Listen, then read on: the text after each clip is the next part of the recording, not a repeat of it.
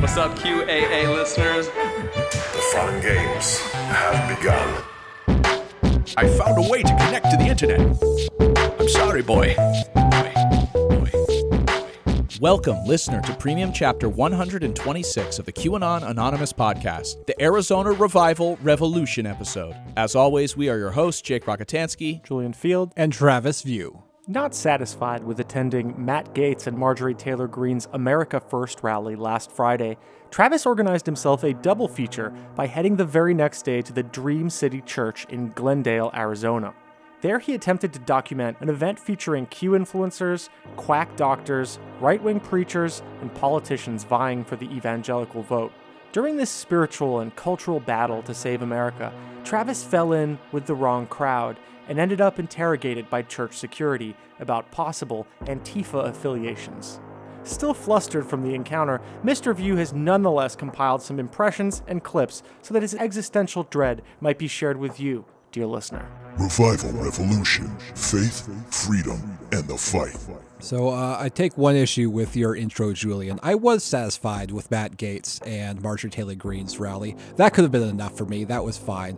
But as it so happens, there was another event the next day. So I stayed in the Econo Lodge that night, away from my family, and then I made my way over to the Dream. The Dream City Church. This is apparently just one campus of the Dream City Church. Already it was pretty huge. I think this particular church, it could easily sit 1,000 or 2,000 people, but apparently the one in Phoenix is like a stadium. It's massive, one of those mega churches. But apparently this is like part of like a network of these massive churches all over Arizona. The Revival Revolution event, which lasted all goddamn day long. It started at 10 a.m. and lasted until 6:30 at night. It featured like a grab bag of right-wing influencers and Christian leaders. They included QAnon promoter Ann Vandersteel, Bobby Pitton, who was working to sort of overturn the results of the election, Young Earth creationist Kent Hovind, and George Papadopoulos and his wife. There was also, of course, Congressman Paul Gosar, who had made an appearance at the previous event. Did you feel a bit like they took an enemy from an old game that you played when they wheeled out a Young Earth creationist? I did. It's like, oh, yep, it's all coming together, of course. Yeah. Security at the event was intense. In addition to church security, there were a bunch of Proud Boys and also local cops and Arizona Rangers. Just everyone who felt like they wanted to be an authority figure was there. And then I noticed church security, they had like 4 people like stationed at the 4 corners of the church, and they were just focused in on the crowd, just scanning constantly. And then whenever there was a standing ovation, I noticed there's one guy who was in the front of me who stood up on the steps to get a better view, to make sure he wasn't nothing was blocked from his eyes, to make sure he got an eye on everything. I mean, they really thought something bad might potentially happen. Oh, yeah. So everyone was being scrutinized all the time. I'm not going to talk about every single speaker for the day because a lot of it was boring and repetitive. Honestly, the experience was brutal. It was just the same sort of like, this is America, we love God, and we're losing our country, and I hate modern medicine, just over and over and over and over again through different speakers and different iterations. Mm-hmm. But I'm going to try and run through a lot of them to give you an idea of this unique combination of ultra-nationalism, conspiracism, and religious zealotry. The event was organized by a super PAC called We the People USA Alliance. The first speaker was We the People USA Alliance co-founder Eric Winuk. He pushed back on accusations that he's a weak rhino, or Republican in name only, because he's a little more libertarian than the other co-founders. He's not quite as much of a religious loon as the other guys, so he has to sort of mollify the crowd and convince them that, no, he's still the real deal. Eric Winuk said that at the end of the day, he is a Donald Trump Republican who just misses the old days when Trump was owning the libs on Twitter. So let me be clear, you know what I miss? I miss the old days. I miss the days when I woke up and I had a tall, hot cup of Kofifi. I got on Twitter and I read some drop-dead bombs by Donald Trump ripping on the fake news. I miss those. And you can hear, like, whoever's right next to you be like, oh, I miss those. God. Yeah. Good Yeah, old that's days, right. remember? Yeah, they're like nostalgic for Donald Trump. I think you gotta understand, there are people who are going to have pictures of Donald Trump in their house for the rest of their fucking life. Yeah. Eric listed off a lot of typical grievances about cancel culture. Because they stole this election, the big tech now thinks that they can censor us. And it isn't censorship from social media. Because you know what big tech and big government and deep state want to do to you? They want to wipe you off the face of this earth. Do they not? Yes, they do. Yes, they do. Just ask the Cleveland Indians. Bye-bye. How about the Washington Redskins? Sayonara. Aunt Jemima. You just weren't sweet enough, babe. Uncle Ben? Uncle Ben? Brother, what'd you expect, man? It's white rice. Right. Pepe Le Pew? You didn't stick to me, bro. Dr. Seuss. Yes, replaced by who? Dr. Fauci. Boo! I thought he was actually saying the deep state wanted to murder them until he started applying his murder metaphor to like Aunt Jemima. Yeah, he listed he basically Lost. was like, you know what they're canceling? Old racist caricatures that should have never been made. We want those back. I know. I was like, at first it's like the deep state wants to genocide you. And I thought the same thing. I thought he was going to talk about like FEMA camps and shit, but then it's like, we can't say the horrifically racist name of the Washington football team anymore. He doesn't think also that it's weird to talk about a team that has like a racist name about Native American people in the same breath as talking about genocide and how they're going to wipe them from the earth. It's like, bro, again, it's one of those examples of like so far that you're almost there. Now, the first proper speaker was Representative Paul Gosar, who I had seen the previous day, and I mean, it wasn't that interesting. He mostly repeated a lot of the same things that he said at the Gates Green rally. But it is still horrific that he wants to vie for the title for the most pilled Congress member, even though there's lots of competition now. I mean, he is the only member of Congress who showed up at this thing, and it is an absolute grab bag of conspiratorial evangelical insanity. Are there any other Congress people that are currently willing to like pose for photos and attend the same events and pal around with Marjorie and Matt? I mean, there was Andy Biggs, who's also from right. Arizona, but mostly it seems like that's like the pariah club. I mean, like Right. Gates and Green, they're pretty isolated even in their own party, and that's why they have to go to other extremists like Paul Gosar and Andy Biggs. The next speaker on stage was Maggie Vandenberg. She is an actress who has appeared in several films I've never heard of, such as 2009's Aliens in the Attic. Seems like she was in a lot of B films. She has also worked as a conservative journalist. Her work had been featured on Steve Bannon's War Room, The Blaze, and Louder with Crowder. She told a rather startling story.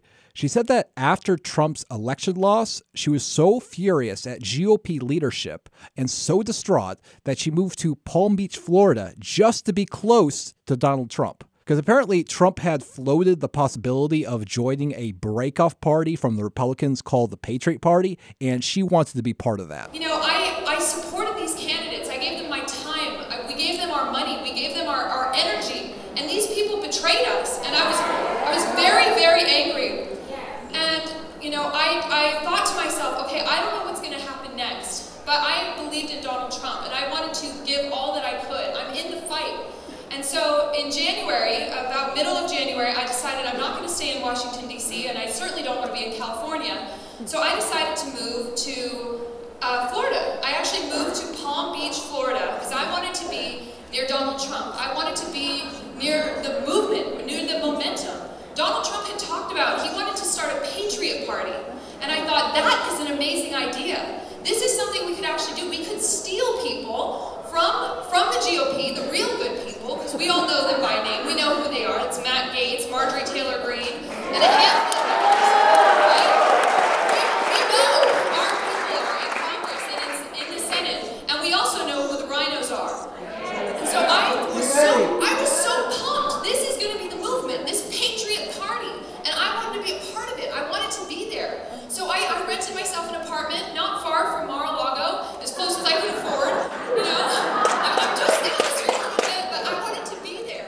Yeah, so Palm Beach, Florida at Mar-a-Lago. That's where things were happening, so that's where she went. Some political organizers did in fact form a fundraising organization called the Patriot Party. However, at CPAC in February of this year, Trump explicitly rejected the Patriot Party and affirmed his commitment to the GOP. For Maggie, who had uprooted her life in order to be part of this Patriot Party movement, this came as a shock. She really thinks a third party is viable in America? I mean, come on, that's a pretty quick lesson if you're in politics. No, but Trump said it. Trump hinted at the idea that maybe the Patriot Party was a good idea. Then he reversed. Now, a reasonable person will be like, oh man, Trump, you kind of like blow with the wind. In one moment you're for this thing, and then now you're against it, and now I've spent all this money and wasted all this time, and you kind of screwed me over. Therefore, I don't like you very much, Mr. Trump. But that's not what she did. No, that doesn't sound like Sun Tzu's 5D fight. You have to imagine my shock and my dismay when I'm at CPAC and covering CPAC and Donald Trump says, we're not going to do a Patriot Party. That was a bad idea. And, I was upset about that. And I was upset to see once again that controlling globalist Republicans had once again gotten to Donald Trump and convinced him to walk away from a very good plan. And I saw this happen time and time again. She quickly clarified that she wasn't saying that Trump did anything bad. And it was sickening to me when I had that realization. Now, don't get me wrong, I love Donald Trump, but I think that the people around Donald Trump can be very, very bad people.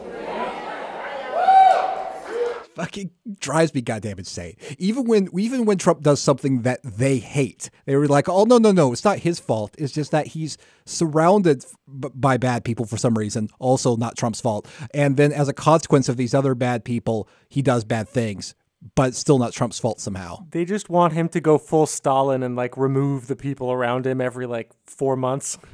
After this, the event transitioned into a panel that included 4 of the speakers, which is weird because none of the speakers had spoke yet. Usually the panel happens after the individual speakers speak, but whatever. A member of the audience asked the 4-person panel what they should do if they are a member of a lukewarm church. And by this, she meant a church that isn't fighting to save America as they view it. Thank you guys so much for being here. As a Christian, I go to church on Sunday and I'm a faithful Christian.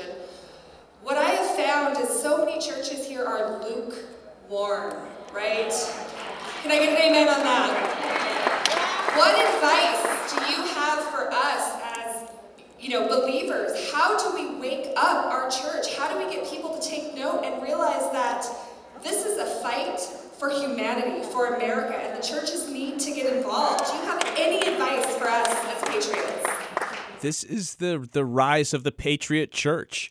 I mean, that's what comes next, is that you have people and various religious leaders who are going to exit. That's exit from the church. It's a cool phrase I just made up. Yeah, you got it, Jake. This is the start of the blend of ultra-nationalism, ultra sort of patriotism, and spirituality. And because they're no strangers to being digital soldiers, they'll have sermons online. They'll be posted on Zoom. Right. They'll have you don't have to be there. It's gonna be a fucking mess. So you're both scared of the holy MAGA empire. I mean, quite reasonably. This is what I was always scared of. You go back 100 episodes. My biggest fear is all countries will be fiefdoms. They will have their own kings, don't worry. The first panelist to answer that question was Pastor Luis Cabrera, who advised a member of such a lukewarm church to just leave it. You know what I tell people all across this country? Everyone is coming out of the closet, but where's the church? We're still stuck praying. Come out. Faith without works is dead. It's time to come out of our closets and practice what we preach. So if you're going to a lukewarm church, my advice to you today, church, leave. It's time to be bold, and it's time to be courageous. Amen? Oh, no. That's like your only local community. What, you just have to fall back on fucking 8chan? God damn it, man. They really will not stop until they strip people of everything that means something. The next panelist who answered the question was former poker player and Survivor contestant Anna Kate. And there's a weird reason why she was there. She's apparently affiliated with Project Veritas, who had a presence. but for some reason, this as a consequence of her affiliation with Project Veritas and her plan in a part to talk to FBI agents and get them on tape saying bad things about Trump, that kind of fell through. She was really well received there. She actually told the crowd that she heard from God about what's going to happen in the near future. She claimed that there was going to be a second pandemic from a new virus, and during this one, they're going to make the vaccine mandatory. And she advised anyone who was part of a church who was pushing vaccines to get out. And the Lord said they're going to make the vaccine eventually. He said there's going to be a second virus. He said, and with the second virus, they're going to make mandatory vaccines. And when the vaccines started coming out, they're voluntary right now, right? The mark of the beast, eventually when it comes, it will be mandatory also. This is practice for us. So the churches that are still closed and have vaccines that they're pushing, get out of them. They're the blind leading the blind. And ask the Lord, send me to a shepherd who is unmovable, who is full of the Holy Spirit and full of fire and truth. Amen. Amen. I listen to this stuff and I feel like we are there is no choice other than for us to go back to the medieval ages. Only darkness lies ahead. Are you happy with what you're doing to us, Travis? You brought back the secret goods to make our thrilled, lives worse. You know what, you fuckers? I had to live it. I sat in that fucking seat for 10 hours, fucking watching these maniacs, living amongst them, getting interrogated by church security, as we'll see soon. Well, you chilled in a fucking island, and then you celebrated your birthday, Jake. Yeah, I was up in Solvang at a beautiful area. All right. And I remain on Little St. James. There was no Christian dominionism there. We did go into the Christmas store, but only to buy a couple vintage smokers. Look, we collect them. It's a fun thing. We're not, I've never been to church. Well, I went to my cousin's communion, but other than that, I wonder what Jake would do at one of these if he got interrogated about being Antifa. I would just be like, "Are you fucking kidding me, man?" And then I would just start spouting off all the conspiracies that came to the top of my head. I'd be like, "I believe in Phil Schneider, underground bases. Everything. You heard of that? Gums. You you haven't? Oh, you should look it up." The next audience member to grab the microphone had more of a comment than a question. And goddamn it, when there's a Q&A session, someone pulls this shit. I hate it normally, but in this situation, it was even worse. It was especially insane because this audience member talked about his belief that taking the second dose of the vaccine was dangerous and how this had caused some conflict with his wife. Mine is less a question than a warning. The Pfizer and Moderna vaccines, after the second shot, it makes the body produce so much spike protein and it leaves the body. And it's very dangerous and can harm people. I had been having loggerheads with my wife. I was trying to stay close to her. I would get within range of her like this, and I just had this miasma and stuff. This went on for 4 or 5 days. I really wanted to die. It was so bad. I couldn't tell whether I'd stay awake for 3 days because I didn't want to die in my sleep. This is the third phase of the weapon of Satan. The first phase is COVID. COVID was not that dangerous to people who had, especially if you stay up on your vitamin D and zinc. You just don't get it. And then if you do, you have ivermectin, and you get over it. It stopped hydroxychloroquine. They stopped ivermectin. Okay, so I want to ask you to spread the word on that, please. I'm asking you to spread the word on that to everyone. The churches that are giving the vaccines, those people are going to leave the church and hurt people. Pregnant women will miscarry. But with nursing women, the milk is poisoned. Just spread the word. Spread the word. Stay a long way from anybody who's just been vaccinated. Yeah, rapturous applause to the second dose of the vaccine is part of Satan's plan and will make you infertile and poison your children. Good shit. Was he saying that, like, after his wife got the second shot, that he couldn't be within, like, a couple feet of her because he felt like it was going to kill him? He stayed up awake for days, so he claims, because he was so afraid of dying because his wife was vaccinated. You have been listening to a sample of a premium episode of QAnon Anonymous. We don't run any advertising on the show, and we'd like to keep it that way. For $5 a month, you'll get access to this episode, a new one each week, and our entire library of premium episodes. So head on over to patreon.com/QAnon Anonymous and subscribe. Thank you. Thanks. I love you. Jake loves you.